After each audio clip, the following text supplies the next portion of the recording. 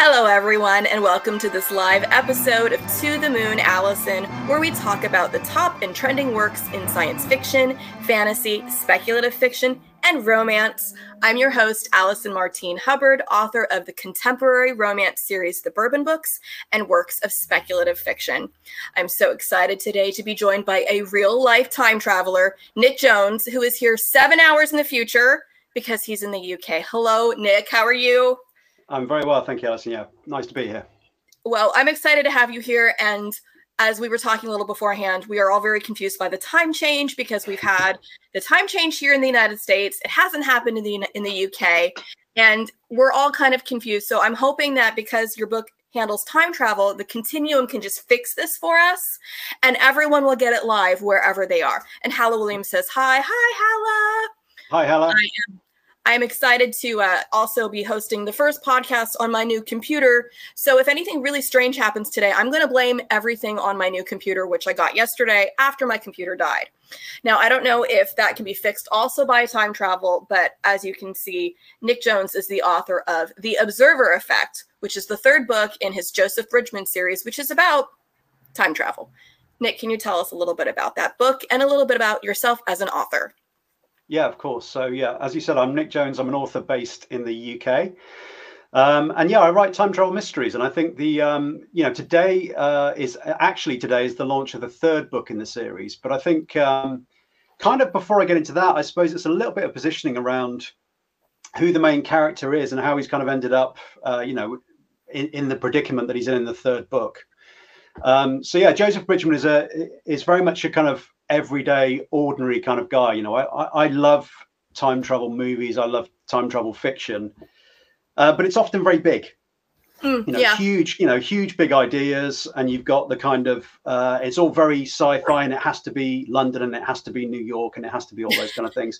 I quite like the idea of writing something very small, very kind of quirky, and it being based in just a town in the UK. So I've got the main character is an antiques dealer who, if we go right back, if we just time travel for a second and go back to book one, his life is a complete mess. So he's lost his sister. He's spent his whole life in like a really difficult situation. And he discovers through, I think when I first had the idea, it was he accidentally discovers he can time travel. So he's getting hypnosis to try and help him. And it's kind of like, oh, okay, so just using my mind, I can time travel. And that opens up. That's how the kind of whole series opens up, I guess. And then in the second book, so I kind of, I'm a big kind of, a Marvel fan. I'm a fan of how they've kind of created those kind of stories. And it's kind of, that to me was my origin story. I wanted to write an origin story about somebody learning I wanted to pace it correctly and to learn about time travel. And then the sort of the second book is like mission one, so that's when he really kind of dives in and discovers that there are other travelers and maybe there's something a bit more organized about this. And then having been through absolutely tons of botched inductions during my time in the real world, I kind of thought, how about you have a botched induction for a time traveler? So book two is absolute mayhem. And as we join him in kind of book three, The Observer Effect, it's been a couple of months since the huge events in book two. And I kind of deliberately left him and the readers with a ton of questions. There's a mysterious organization in the future called the Continuum, and they kind of heal time. And he's kind of one of many time travelers. And in this book, which is certainly more ambitious than anything I thought I'd ever try and write, he goes back to, 19th century Paris and is involved in this kind of opera house fire. And there's a missing time traveler. There's a phantom lurking in the shadows. I went full on mystery with this. Well, and Nick, you said, oh, I like these small, quiet things. And I'm going, what part of an opera house burning down is small and quiet to you? And I guess I do understand it's not Well, and you mentioned Marvel. There's no laser beams in the sky and aliens coming down, which I appreciate. I didn't need to read that. But as far as a big thing happening, this is still pretty monumental. There's an entire opera house burning down in which miraculously no one dies, which I will say, I listened to your author notes afterwards. I was audibling this, and okay. Your author's note afterwards indicated that you thought the idea of these crazy things that happen sometimes in history where you think somebody should have died with this. This is so bad. This was so huge. And for the time, how no one lost their life, that the idea being maybe time travelers got in there and did something. I love that idea. And was that something you had for the whole series, or was that specific to this book? Or where did that idea come from? No, thanks. That's a great question. I think... yeah, I mean, there's always a temptation to do a George Lucas, isn't there? And say, oh, I had it all mapped out way ahead. Clearly he didn't. But, you know, certain elements I did. And I think that was definitely one of them. You know, for me, when I described it as kind of small stories, yeah, you're absolutely right. These crazy, massive events are happening. And there's me saying, I tell small stories. I think for me, it's... in the shadows, you know, you can have this huge event, you know, the Titanic sinking, you know, whatever you want to choose, some huge event in history, but there are always going to be personal and very small stories within those tragedies. So the title of the book is The Observer Effect. And I really wanted to play around with this idea that simply by witnessing events, you know, there's a lot of events going on in the world right now. We're all watching that. We're all connected. We're all seeing it. And that kind of bakes those events into time. So I like the idea. I wanted to restrict myself. That's what I actually started with. I thought, I don't want to write a time travel story where time travelers can just do absolutely anything they like. There's nothing wrong with those stories. There's plenty of them. But I thought, what can I bring that's different? And I think what I loved really early on is this idea of telling a very small and very personal story in the first book. And then when I came to write the sequel, I realized that was going to thematically drive the whole series. Right. So I didn't want to just focus on I didn't want to keep going bigger and bigger and just blow stuff up for the hell of it. I wanted to say, and then you kind of just get a little crazy with it and you lose those small stories. Yeah, sure. And I think that's the problem. That's the problem with the back half of most of the big action movies, isn't it? You know, they get you invested in the characters and then they just CGI the hell and blow the hell out of everything at the end. And you lose interest, you know, because I think it is about the characters at the end of the day. So what I wanted to do was to base the stories always around real life events. So book 1, 2, and 3, you know, in book 1, there's a flood in his hometown. There's a building works that go around repairing after that flood, and that forms a key part of the story. In the second novel, there's the smog of London in the 60s that was really terrible. You know, I love the idea of that, and I like this idea of, you know, stories within that. And then in this third book, the Opera House fire, as you say, it's real.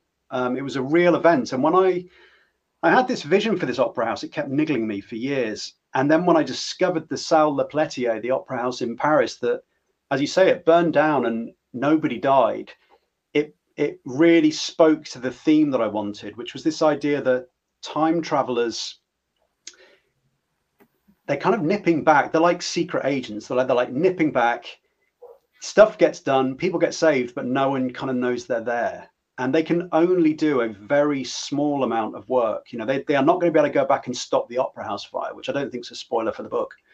You know, that's laid out. They tell you right away that that's not what they're trying to do. And no matter how many times he's like, "Oh, this beauty, don't try to save the opera house. You can't do it. Everyone's seen it happen. You can't mess with that. Leave it alone." Yeah, and it's resistance. I think you know, we all know that feeling of attraction, whether it's to an idea or a person or a thing or whatever it might be. We feel that really strongly. I love the idea that time, these things that are baked in, it's going to do absolutely everything in its power to stop you. So it's pointless to try and stop these huge events. But within there, you know, one life can alter the course of history. You know, one single person can change the world. So just because they're trying to save one person in a you know, in a huge disaster, doesn't mean that it's not important. and that potentially it could be involved in healing time.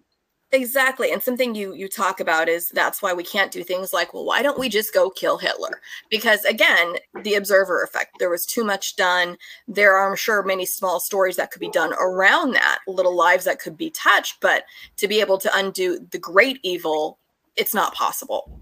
No. But like you said, I like that restriction. I like that restriction as an author. That forced me to find these major events and then think, okay, how can I make you as a reader care about the people that I'm putting into this mix, you know?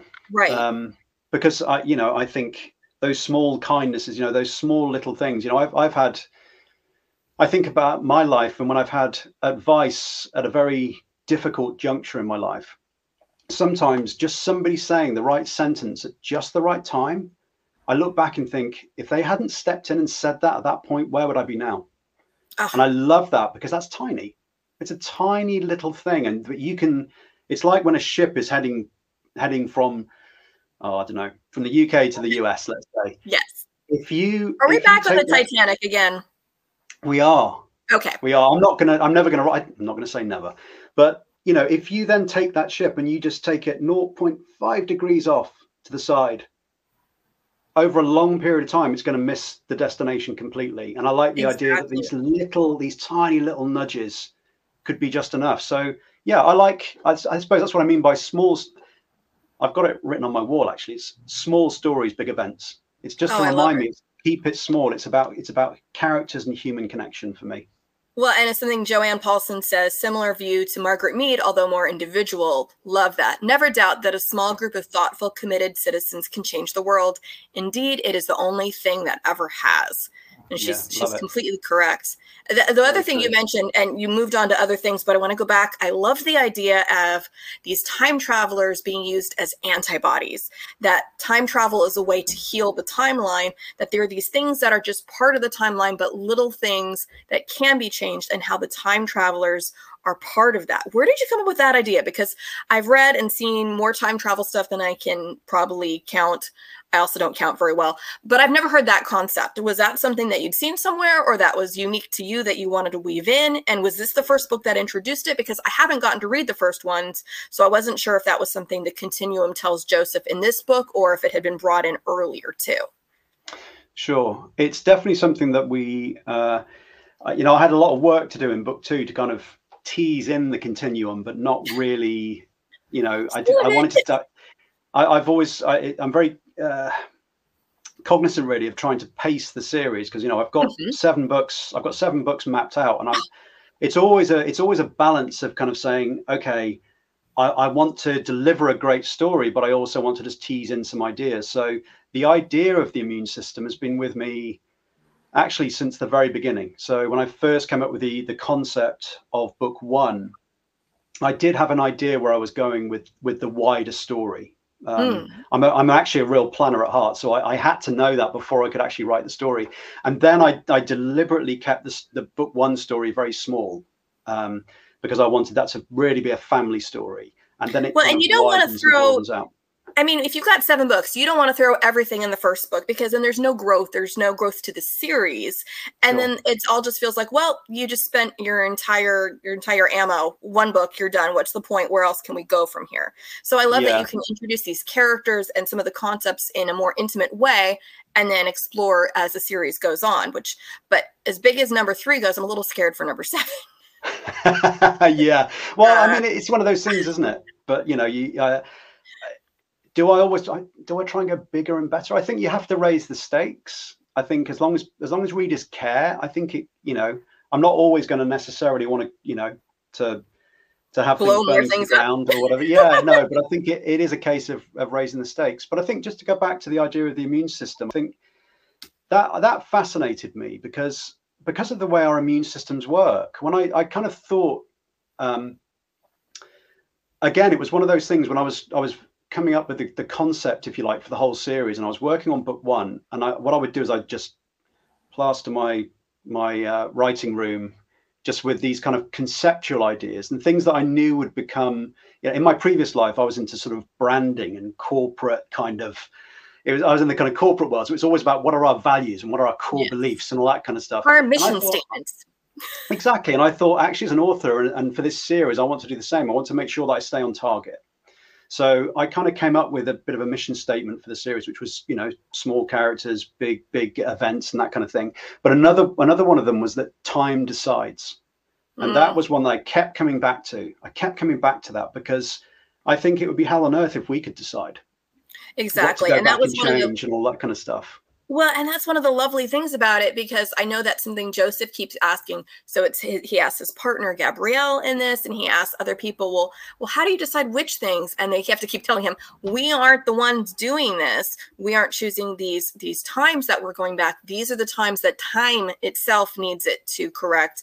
And that, in a way, time itself is sentient. And I know I've joked, like, time is just a construct, and you're just making it sentient. So it's like somewhere in there, you've given it a personality, and it's starting to be the one to call the shots. But I like that, because I like the idea that it's not, well, I'm going to go back and fix the things in my own life, because as we start this book, Joseph has a lot of things in his own life that are not really going well. And he's stuck with the ramifications of his past time traveling and some of the past things that have happened, including a woman who's not exactly happy with him at all.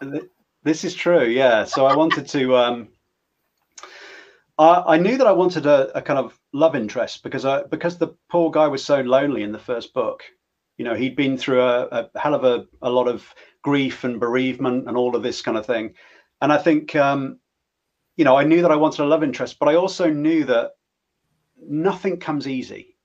And particularly for a time traveler, if he's, there's a particular scene that, that really inspired me.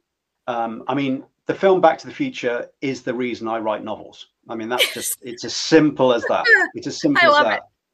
I don't want to talk about the second and third film, but the first film.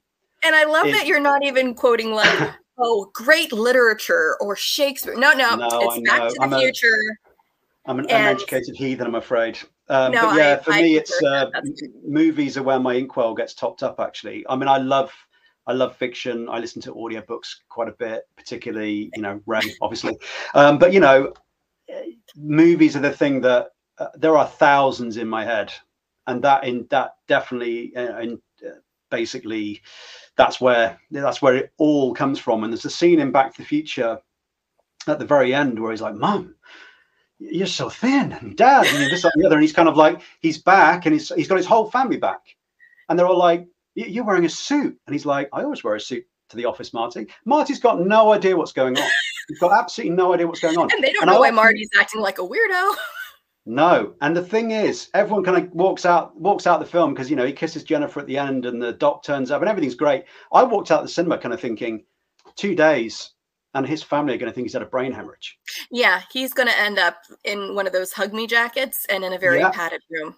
They're going to say, Marty doesn't even remember what we had for breakfast yesterday. He wouldn't remember anything. So he doesn't know the name of our dog or that we have a dog. Any of that. No. And the kind of darker side of Back to the Future, which I'm not necessarily saying they needed to explore in dark depths. We don't need a Joker version of Back to the Future. But, I think what I wanted to explore was the idea that Marty McFly, the version who lived that life with successful, happy parents and everything was fine, was vaporized on that morning that he got back. Because he replaced himself? He replaced himself. So here's the Marty, here's the sad Marty who's back, and he's completely replaced himself. And you kind of go, okay, so that's an entire person you kind of wiped out. And to me, I wanted to mine into that. So therefore, to come back to Alexia, the kind of love interest in the stories, I just thought nothing is going to come easy. And I want to take, again, it's about pacing. I want to take my time. I think relationships, they take time and they can be, they can be difficult. And I thought and also for a time traveler, at any point, if we ever get to the point where that's being kind of discussed openly, it's going to be complicated. You got to be up for that.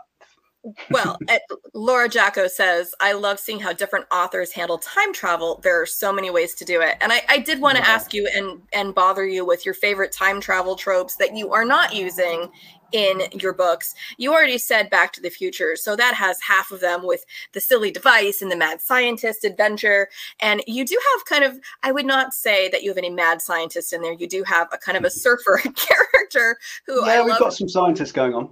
Yeah, but I like how you don't take, hey, here's all the stereotypes and here they are with their little gadgets and gizmos. You have people who kind of feel more like they've wandered out of other 80s movies, like maybe Point Break, instead of any more classic time travel or sci-fi movies. So are there others coming for us that we will see more kinds of things, more tropes, or are there other tropes that you like from other things that you go, I'm not going to explore, but I do like? Is there going to be a hot tub? No hot tub time machines? Actually, there is a hot tub. There is a hot tub, but it's not involved. It's not in any way linked to time travel. It's therapeutic, and it's on his balcony. And exactly, it's just a hot tub. I move in with Joe. Yeah. That sounds really nice. It's got an antique shop. Exactly, yeah. In terms of the kind of tropes, I guess like I said earlier, I didn't want to do the big kind of, if we don't, we have to go back and stop this entire thing, otherwise the world's all over. Although I'm kind of heading that direction. I mean, I think you're getting bigger. Yeah, I guess I am. I mean, the overall concept is, if you think about the fact that time has created an immune system, and when you said earlier it's sort of sentient, I like the idea that, when you think about your immune system, you don't have to think about healing a cut. Your body takes care of that. Is it sentient? Well, it's doing its thing. I am. It knows what to do. Yeah, we are, but it is. But I have isn't. to put the Neosporin on, or sure.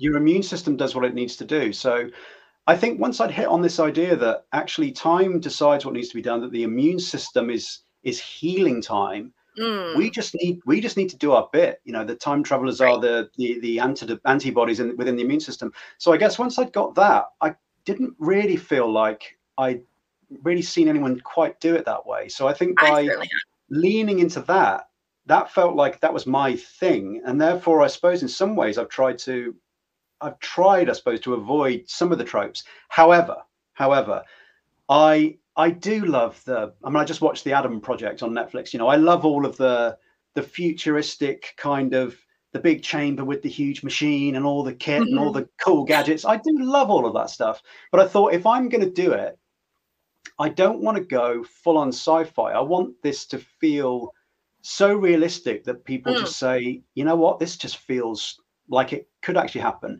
And I don't believe that people in 200 years are necessarily going to be walking around with huge pointed necklines on their long trench coats, that we're all going to have neons instead of eyeballs. I don't think it's necessarily going to be that different than it is now. We're still going to have people living out their lives, doing their thing, and they're just going to have extra stuff in the same way that we've got extra stuff to make our lives easy. The fact that you and I are having this conversation now, all I've done really is just extrapolate out how I think that would work if it was instant communication across relative universal space-time. Exactly. Well, and I laughed because one of the things that we got for Christmas around here, it was my husband's Christmas gift, is he got a new VR set, which replaced one that he returned a few years ago because it didn't quite work the way he wanted it to. And you have a scene where he's got the Oculus. I don't know. I'd have to look to see what it is, but I've played a few rounds of Beat Saber, but that's about it. He's done other things on it. Love Beat Saber. Last night I'm reading to my 11-year-old in the next room, and we had to close the door because we can hear some upbeat, crazy music coming from the room next door, and it didn't go with what we were reading. And I'm like, Dad's on his headset again, and he's over there doing this. And I'm like, bedtime in 3 minutes. And he's like, yeah. So I closed the door, put out the music, but the part you have parts in there where, because he's communicating across time, Joe has like an overlay of where he is versus where he actually is physically standing. And I'm like, that's what the VR headset does. So I don't trip over stuff. It has the same grid lines and it tells me exactly where I am to keep me in that space. So it was very easy to project that. And I'm going, so Nick must have a VR headset, and it's probably playing Beat Saber right now. I don't know. You have a VR headset? Are you doing it? Yeah, I've certainly tinkered. I do love all that. I do love all that kind of thing. And I think obviously the big buzzword right now is metaverse, and everyone's going to basically we're all going to charge you for saying that. Sure. And I kind of think I think in some ways you and I are in the metaverse now. We are. Ways of communicating. People will do what they want to do. They'll go to where it's cool. They'll go to where it's fun. They'll go to where it's actually useful. So I kind of think if it's useful to be immersed, I think human communication is where I get interested. I couldn't care less about shopping in the metaverse or going to parties in the metaverse. I'm like, really? That sounds dystopian and horrible to me. But the idea of if you and I could be sat in a more three-dimensional environment and it didn't feel like I had a briefcase on my head, then I'm up for it. It's not quite that heavy, but I do understand. I think the number one purchase my husband has made since then, besides more games, is he keeps getting new things to adjust the headset. So it has like a fan on it and a different clip in the back and all this. I'm going, what is all this? He goes, oh, but it feels better now. And he sticks it on me like, okay, it feels better. But every time I take it off, it takes my glasses with me. And then I can't see for a while. So I'm just like, help me get out of this. I'm stuck in the metaverse. But I do like that fact that it is for communication. And whether it's something like this platform where you're in the UK, I'm in Orange, California. I know that I joke that half of my friends, most of my friends are not in my own time zone. I know where they are and we're never in the same time zone. And so when I'm making breakfast in the morning, that's when I usually am talking to my friends in the UK because it's later in the day for them. And I don't talk to them at night because it's like 2 a.m. for them and they probably don't want that. And that's just kind of the reality now, where when I was growing up, that was not something that we could have been doing because we were going to be doing a long distance phone call for $8 a minute. I mean, I wouldn't have even had these people as friends, and especially in the writing community. And I'm friends with writers literally all over the planet. I baited for someone who's from Malaysia. How would I have gotten to do that a few years ago? I wouldn't have. So I'm all in favor of technological advances that makes us a smaller planet and more connected. I'm not so sure about talking to people from the future, but if it happens, I'm not going to say no. I like that. And Halla Williams says, I love time travel books. Time Traveler's Wife is one of my favorites. So I'm not so sure about romance aspects. Yeah, I think that book had a huge impact on me as well. I think seeing how she, again, I think that's a really good example of kind of crossover, I guess, a crossover time travel novel where it was. I had friends who were reading that who would never read sci-fi, for example. So that was she clearly managed to cross over. She created a romance. Again, that's a small story, almost to the point where, I can remember some people saying that they felt was it ambiguous that he was even a time traveler? I'm like, yeah, no, he was. But it's kind of it doesn't make sense. it's a kind of very small, very character-driven story. And I think when I read that one, I also read Stephen King's JFK time travel story. And I think 11/22/63. That kind of reassured me that first-person time travel that you really kind of care about is definitely possible. Well, and he takes that as far as the small change to the big change, because in that we start with, okay, well, can I fix this one smaller story before I'm supposed to, as the title gives away, address the assassination of JFK? Which the way he kind of unwraps that. Sorry to talk. No, you can unwrap it. You can unwrap the way that.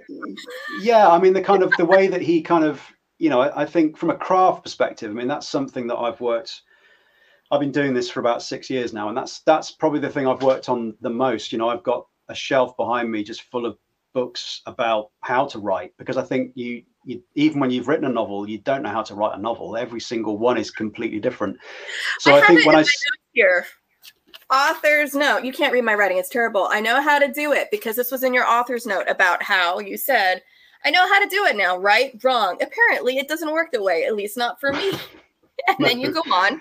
So go ahead. You're beating me to the punch because I don't usually take a lot of notes, but I'm like, I had to stop and get that down verbatim from the audio. Oh, cool. Okay. Like, yeah. I'm putting it on a shirt. It's a funny one, really. I mean, you would think that, I think just to start off with the Stephen King novel, I think it was, when I read a book now, or when I watch a movie or anything, I'm always kind of working. And that sounds a bit sad, but it's actually not. I kind of love it so much I don't care. But I'm sort of looking at things through two lenses. So I'm watching it as I'm going to say watching it. Let's just stick with movies. So I'm watching the film, and I'm experiencing it and I'm enjoying it, but I'm also analyzing it. And I can't help that now. I'm breaking down, why does something work? Maybe why doesn't something work quite so well? But, you know, often that's a really good, I think of them as like little story engines. And I'm kind of like, okay, that's a really nice little story engine. That's put him in a difficult situation. He's now got a dilemma between those two characters. And I'm constantly kind of analyzing it. And I think when I read the JFK story, I can never remember the date. But anyway, Stephen King's JFK 11/22/63. I'm not good with numbers. For some reason, I remember that because it's a book title. I think the way that he unwrapped... Yeah, the way that he unwrapped the rules of time travel in that novel. I mean, obviously Stephen King is a master of his craft, but I was in awe of that. You know, the way that he bit by bit explained that, you know, you carve that on a tree, it's going to be there later. You go back, you change something else, but you forgot the tree's not done anymore. And he builds up these rules that make you, and at the end of every sort of section of that book, you kind of go, oh, so that means if he doesn't do this, then that won't work.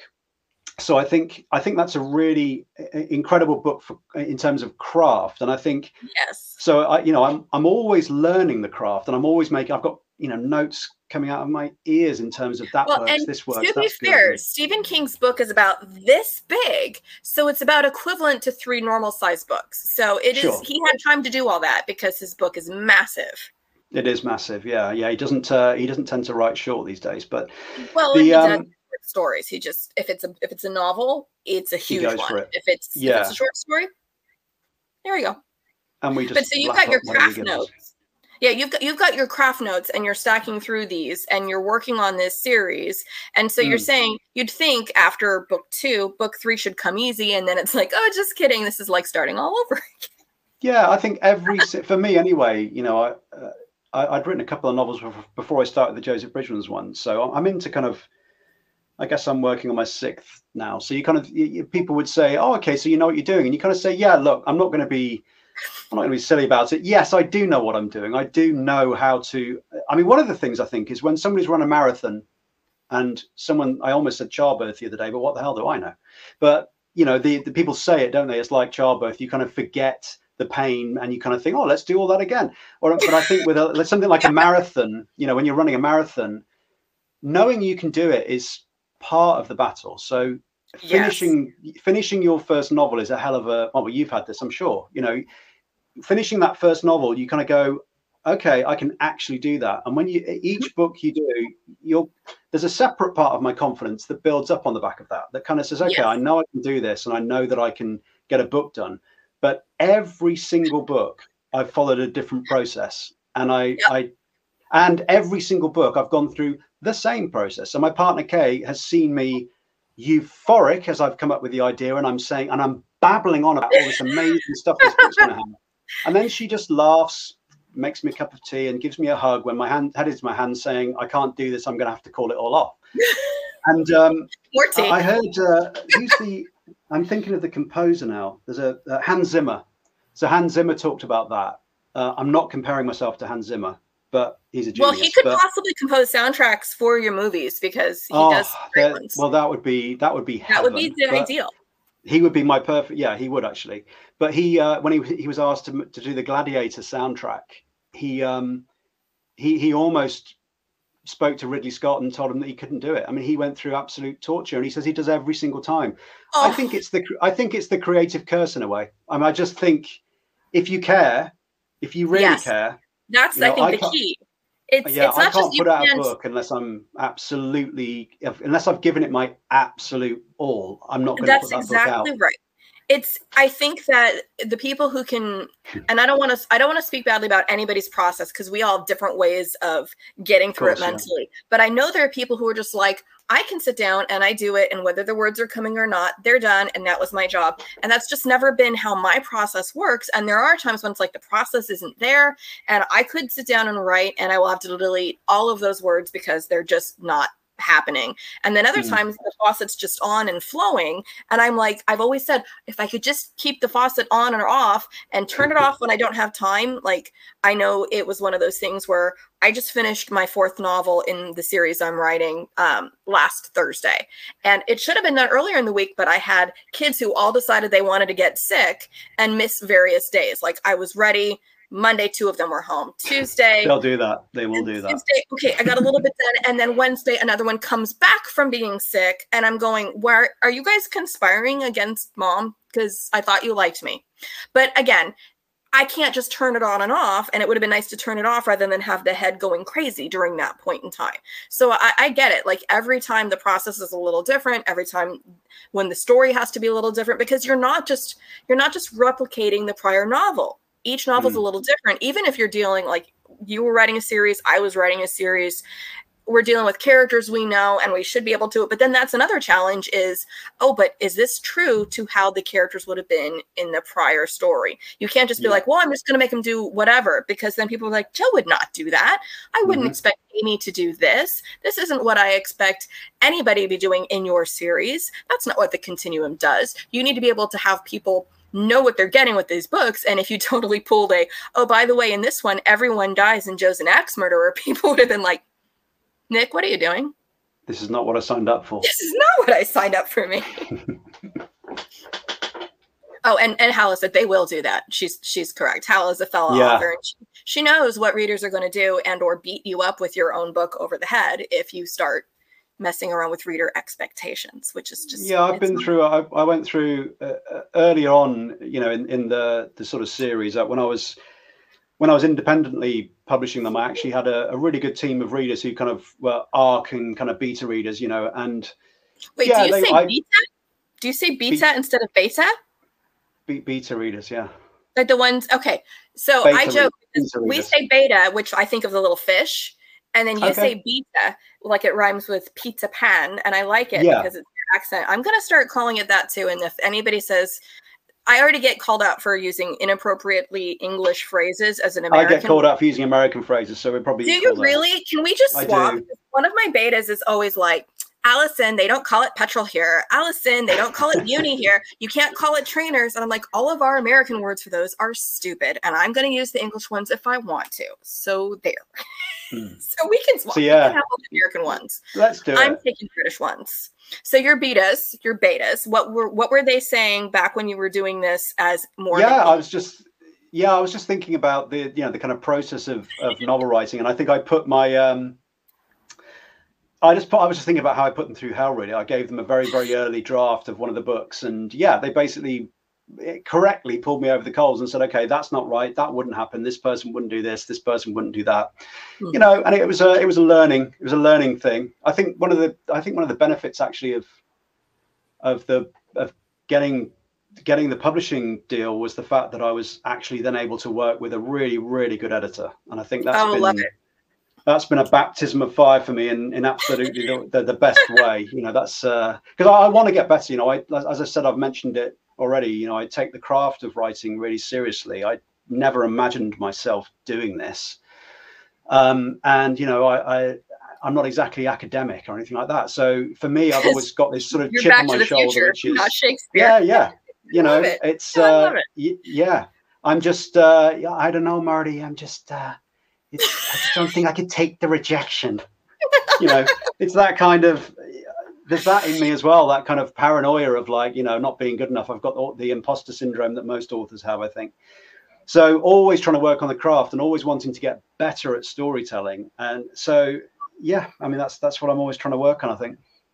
Well, the editor is where it really helps. You know, having an editor meant that I could really dive in and just learn. I was so up for learning, and I was up for rolling up my sleeves and working hard. Oh, Laura, I think, is appreciative of your Back to the Future impression. I don't think I got the line right, but it's something like that, isn't it? It's close. Okay, she's like, wait, what if they say, get out of here, kid, you got no future? Yeah, that's it. There we go. She can probably do it better because Laura also cosplays, and I'm always seeing her do line readings. And she's actually who I want to bribe to do my audiobooks at some point, because she does one of the, I wouldn't say villains, but one of the antagonists in the first book so well, it's frightening. And I'm like, you are her. She's like, did you base it on me? And I said, absolutely not. This is just a coincidence that your name is awfully close to her. I'm sorry. But I wanted to ask about the whole, you went from being an indie author to a traditionally pubbed author, and you re-released the first book. And there are lots of authors who are indie and then go traditional, or they continue to do both, maybe in one genre for one, and then another genre under your even a different name for another. And I haven't heard, it isn't very common, where someone gets a book deal for a book that's already been out as indie and then gets republished. Can you tell us how that happened, and who did you have to, I don't know, was there a voodoo doll involved or some kind of time travel? How did you make that happen? Because that's actually the dream for lots of folks. Yeah, and I'm going to be honest, it was the dream for me as well. You know, I think I quite like, I mean, at the end of the day, you know, I've got a publisher for these novels, but it's only the novels. So to me, you know, as an author, whether I end up being hybrid, whether I go back to being indie, I don't know. So there's definitely pros and cons for both, I think. You know, I was very happy. You know, when I first started writing, indie felt a bit like punk. It felt like a movement. You know, there was this new thing happening, and that we were really kind of challenging, I suppose, the gatekeepers. And you didn't need permission to publish, and thank God for that. You know, I'm so happy about that. And I think for anyone who's thinking about writing a novel, I have lots of people contact me. Actually, I feel like I've got a parallel universe where I'm a sort of writing coach, because you do put your email address at the end of the book. Well, and you're like, I read it, I'm like, Nick, are you crazy? Did you actually? I am crazy. I do. Your private email. I mean, now I just want to start sending you memes just to be like, "Hi, Nick, what's going on?" I won't. I think I believe in karma. Put it that way. I believe in karma, and I think I want to. If I can help somebody, I want to try and help somebody. And I know the torture that I went through when I first considered writing a novel, and you know, there were tears. You know, it's hard work. It's definitely hard work. And I think if anyone is at that point, that it's so delicate. Yes. I think, you know, a creative vision, a creative soul, everybody I've met who's in any way creative, deep down, well, anyone, not everyone, most, seem to be quite, you know, that element of them is quite delicate. And I think when you've got this idea, it doesn't take much. It was like when you're a kid at school and a teacher kind of says, you can't sing, you can't dance, you can't do this, you're terrible at that. That stuff, or your parents or whatever, you know, that stuff really goes in, and it can be life damaging. So absolutely. To me, if anybody comes to me and wants some help, I always want to try and help them if I can. So yeah, I have this kind of sort of parallel life of being a bit of a coach for people if I can do it.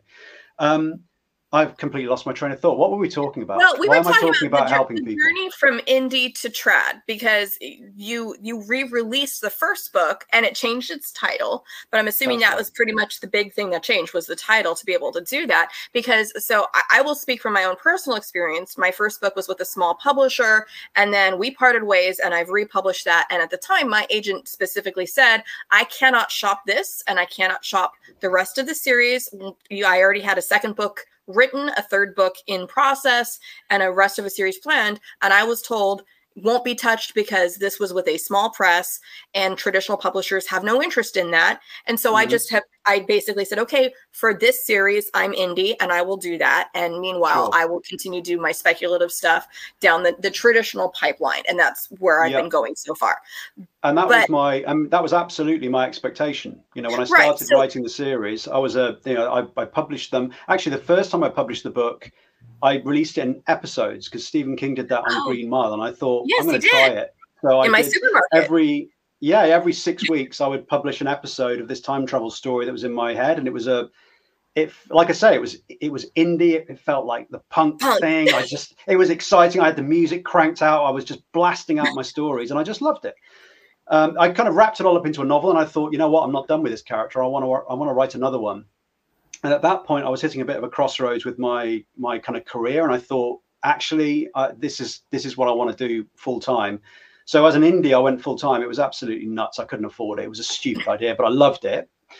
And then just completely unexpectedly, I was contacted by Blackstone, so the publisher in the US. Who does a lot of audio? Shout out to the audio. A lot of audio. Yeah, a lot of audio. And, you know, I wasn't, yes, I kind of secretly was pining for, I guess, some form of recognition is the wrong word, but just acceptance, I guess. Thank you very much. Validation. So I guess I was looking for some kind of validation. It's hard as an indie to get that. Yes. And I just kind of thought that expectation that without those gatekeepers and that stamp of approval, that you're somehow still lesser than. And I know that that's not valid, that idea. Totally. But that's where I was at. That was the point that I was at. Yeah, that was the point I was at in my own kind of journey. And I thought I was looking for that validation. And ironically, I think I just got to the point where I thought, you know what, I don't need it. I'm going to do this anyway, and I don't care. So maybe that's when, guys. Well, that's the trick. Don't care. Validation. You'll get the validation. you get the validation. That's karma. That's the way it works. But it's the whole when you're not looking for a date. That's right. Just be cool, man, and it comes along. So you know, apparently this is the way it played out. And I if this is wrong, maybe somebody will eventually hear this and tell me it's completely wrong. No. But apparently someone took a copy of the book. So I guess I remember why I was telling you all of this. So this is the reason if anyone is thinking about publishing in indie and they kind of think, oh, I only want to do it if I'm going to be properly published, all that kind of stuff. I was very happy indie published. I actually created paperback editions. I loved it all. You know, I wanted it to be as pro as I could be. I actually paid an editor and a proofreader to do it. I treated it as a business. I took it seriously.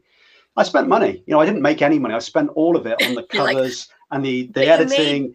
You spent the money to make sure the product was comparable to the traditional publish because you had all those same pieces. The editor. I'd never written. You know, I'd not been to I'd not been to university. I hadn't done like some great big creative writing course. I thought I don't know everything, so let's get other eyes on this. Let's get professionals to look at it. So I went through that process, and then somebody took it to a family barbecue, I believe, of the boss at Blackstone, handed it to him, and said, "You need to publish this guy."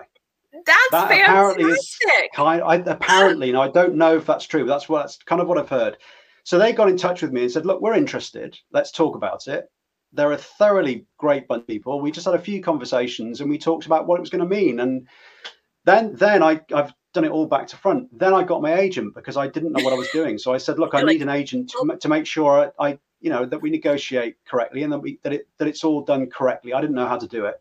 So I got my agent involved, and he's fantastic as well. So yeah, it kind of all reverse engineered itself to the point. And then I know it's not normal to basically have two independently published books that have been out. One of them had been out for a couple of years to then get published. And it was a huge risk for the publisher because, you know, they were worried, I suppose, that, you know, had it done its thing.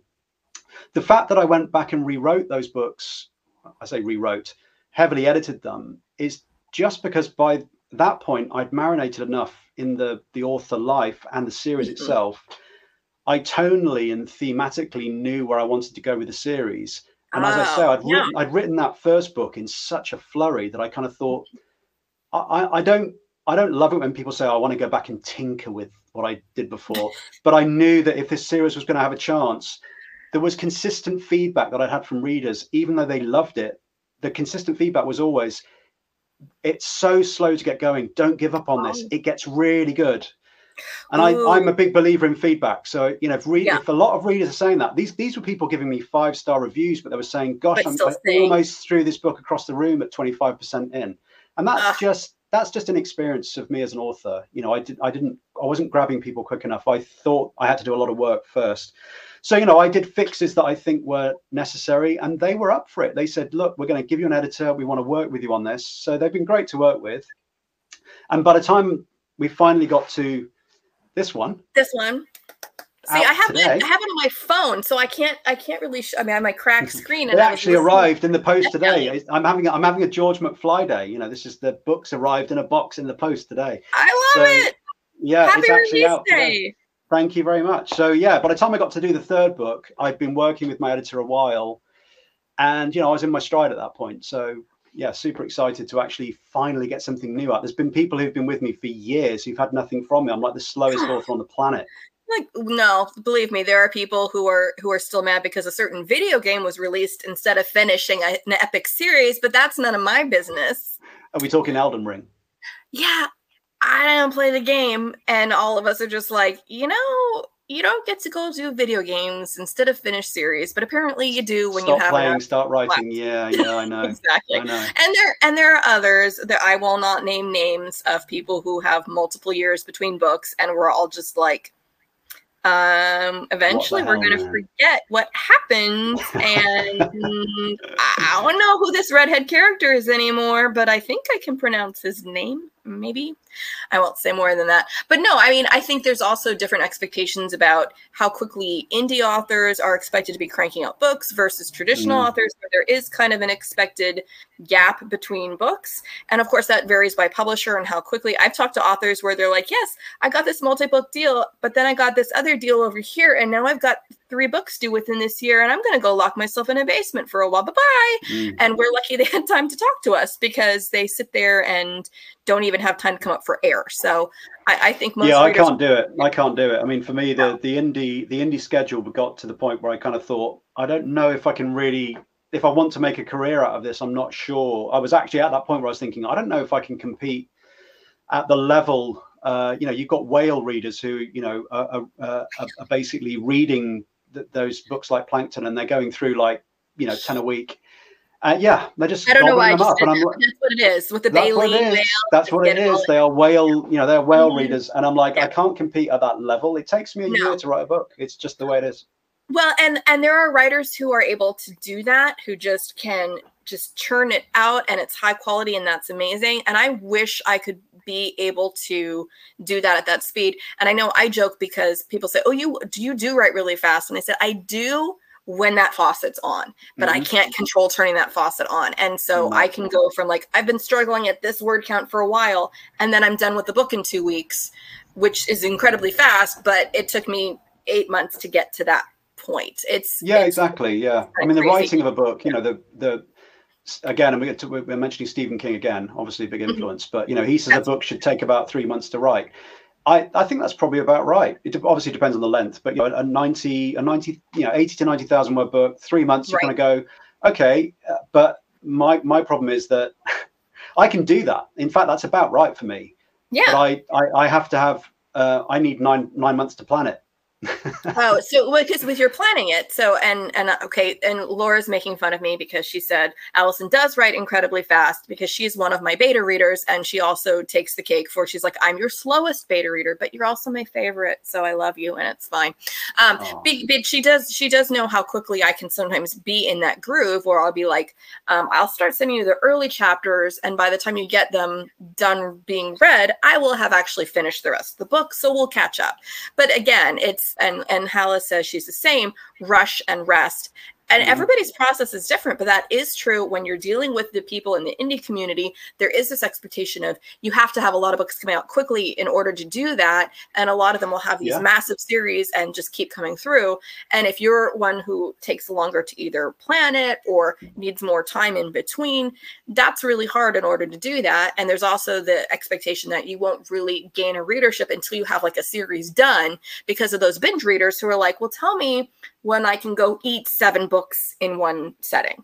And you've got to cater to those people too. So I think sometimes it's hard because there's sometimes the expectation that indie readers want one kind of book, traditional readers want another kind of book. And I think a lot of people would like it where it's just, you can choose either path and the people will find your books who like those kind of books, regardless of like, indie is like this, traditional is like this. There shouldn't be that distinction, but sometimes the business model kind of forces it. Yeah, I think so. I mean, my mantra is just to write what I love. So yes, I will always be writing books, but I don't know whether I'll be able to, who knows? I mean, it is a business at the end of the day. I've got to make money. So for me, I think hybrid appeals. I quite like the idea of maybe writing some shorter fiction and I'm never going to say cranking it out because I just can't do that. It just takes me too long. I can't do it. Yeah, but so I will do what I can do, and that's makes it a lot easier then. And for a long time I was working another job, and I was writing in the mornings and doing a different job in the afternoons and stuff like that. So you don't have to go all in straight away, and I may have to go back and do other kind of work to support that. Who knows?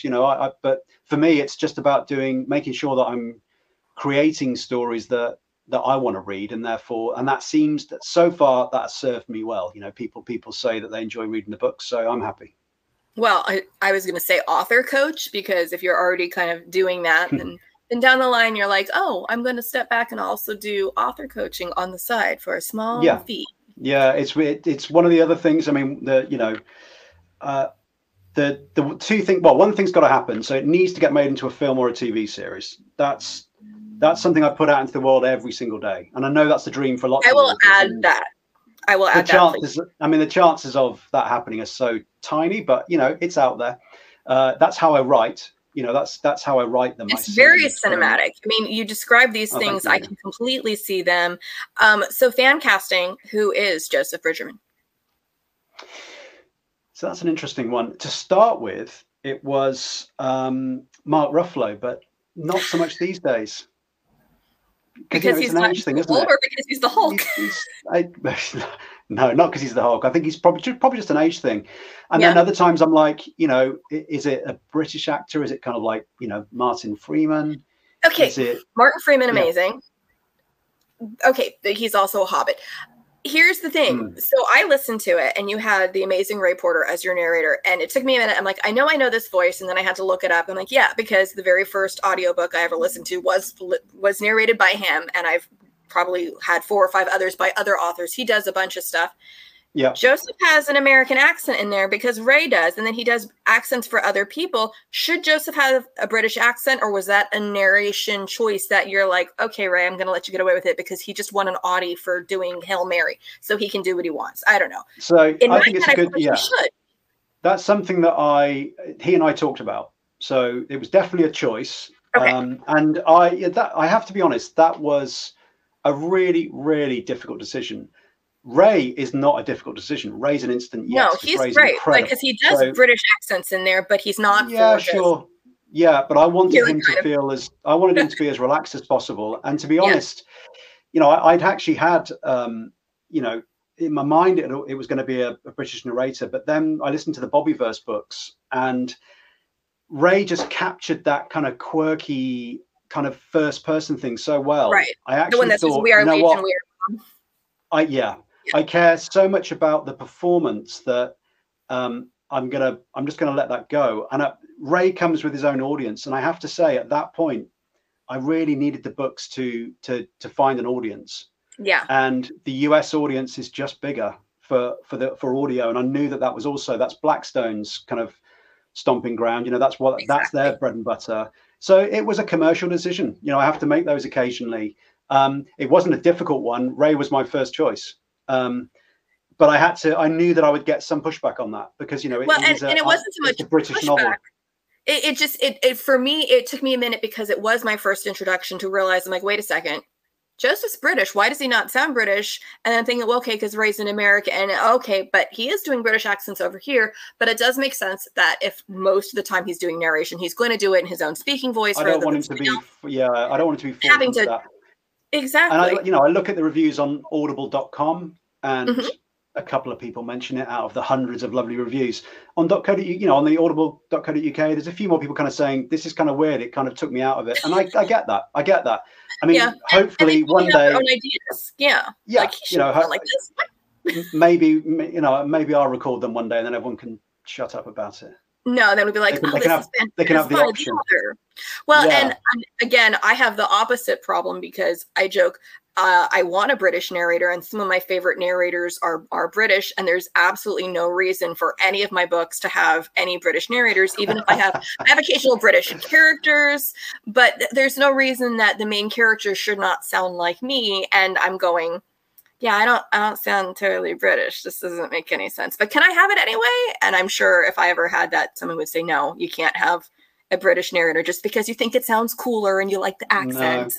No, unfortunately. Yeah, I think when I listen to the audiobooks, within a few seconds, Ray's performance is so good that I just get lost. It's very strange listening to your own stuff narrated by Ray because I've listened to like Hail Mary and I get lost and I go off. I'm off into the story, and then when if I haven't, with this book, this has been quite a while since I finished the third book, and listening back to it and hearing Ray narrate that, and getting lost in the story, that just any concerns just melt away at that point, because he's such a good performer that to me he brings the whole story to life so well, that I'm like, yeah, it's cool.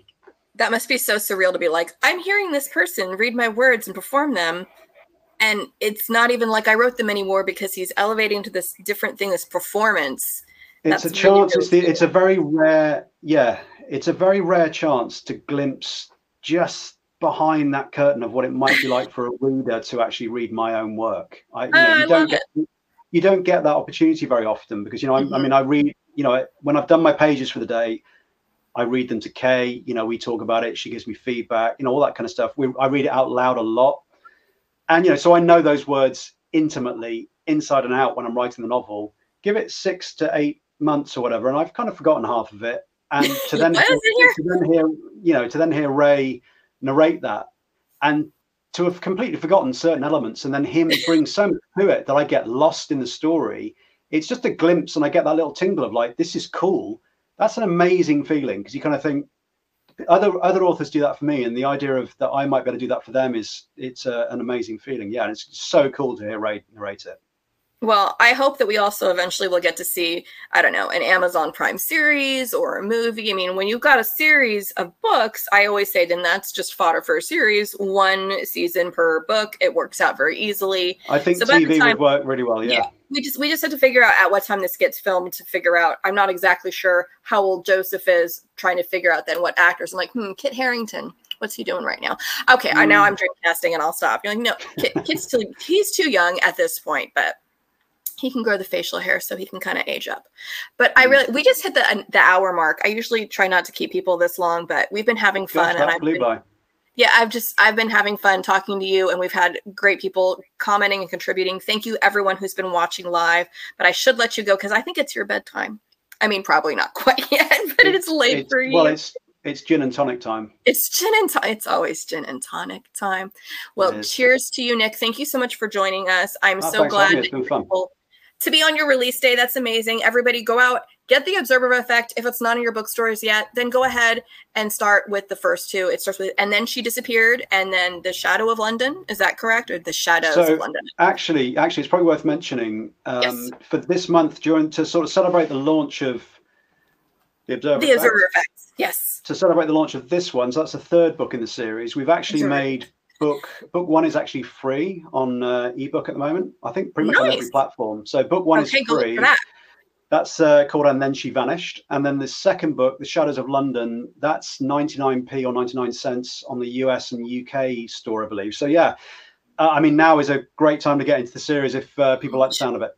Yes, binge them, and then you're ready to get your brand new copy of The Observer Effect, which every time I go to pull it up, it just keeps showing me. It tells me to keep signing into my thing, but it was the last thing I listened to on my NetGalley, so I got to listen to it that way because it wasn't out yet. I couldn't get it on Audible, which is of course, literally landed today, and we've got the 4th book. 4th book's coming out in November, so yeah, I'm Does it have a title you can tease us with? Maybe. Yes. The Quantum Chain.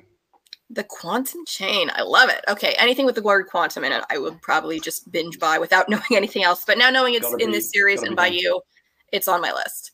Thank you so much, Nick, for joining us. I would love everybody to come back. April 5th is our next episode. And I'll have Rachel Barenbaum, author of Atomic Anna. Get a load of this cover. This is so cool. In the meantime, every week on Vox Vomitus, you can catch me and co-host Jennifer Ann Gordon talking to authors of all genres, not just the speculative fiction, sci-fi, fantasy, and romance that I adore. Thank you, everybody watching live. And if you're catching this on the replay, hello, thank you for watching. If this is on YouTube, go ahead and give it a like and subscribe to the channel. Thank you, everyone. Thank you, Nick. Thanks so much. See you later. Bye.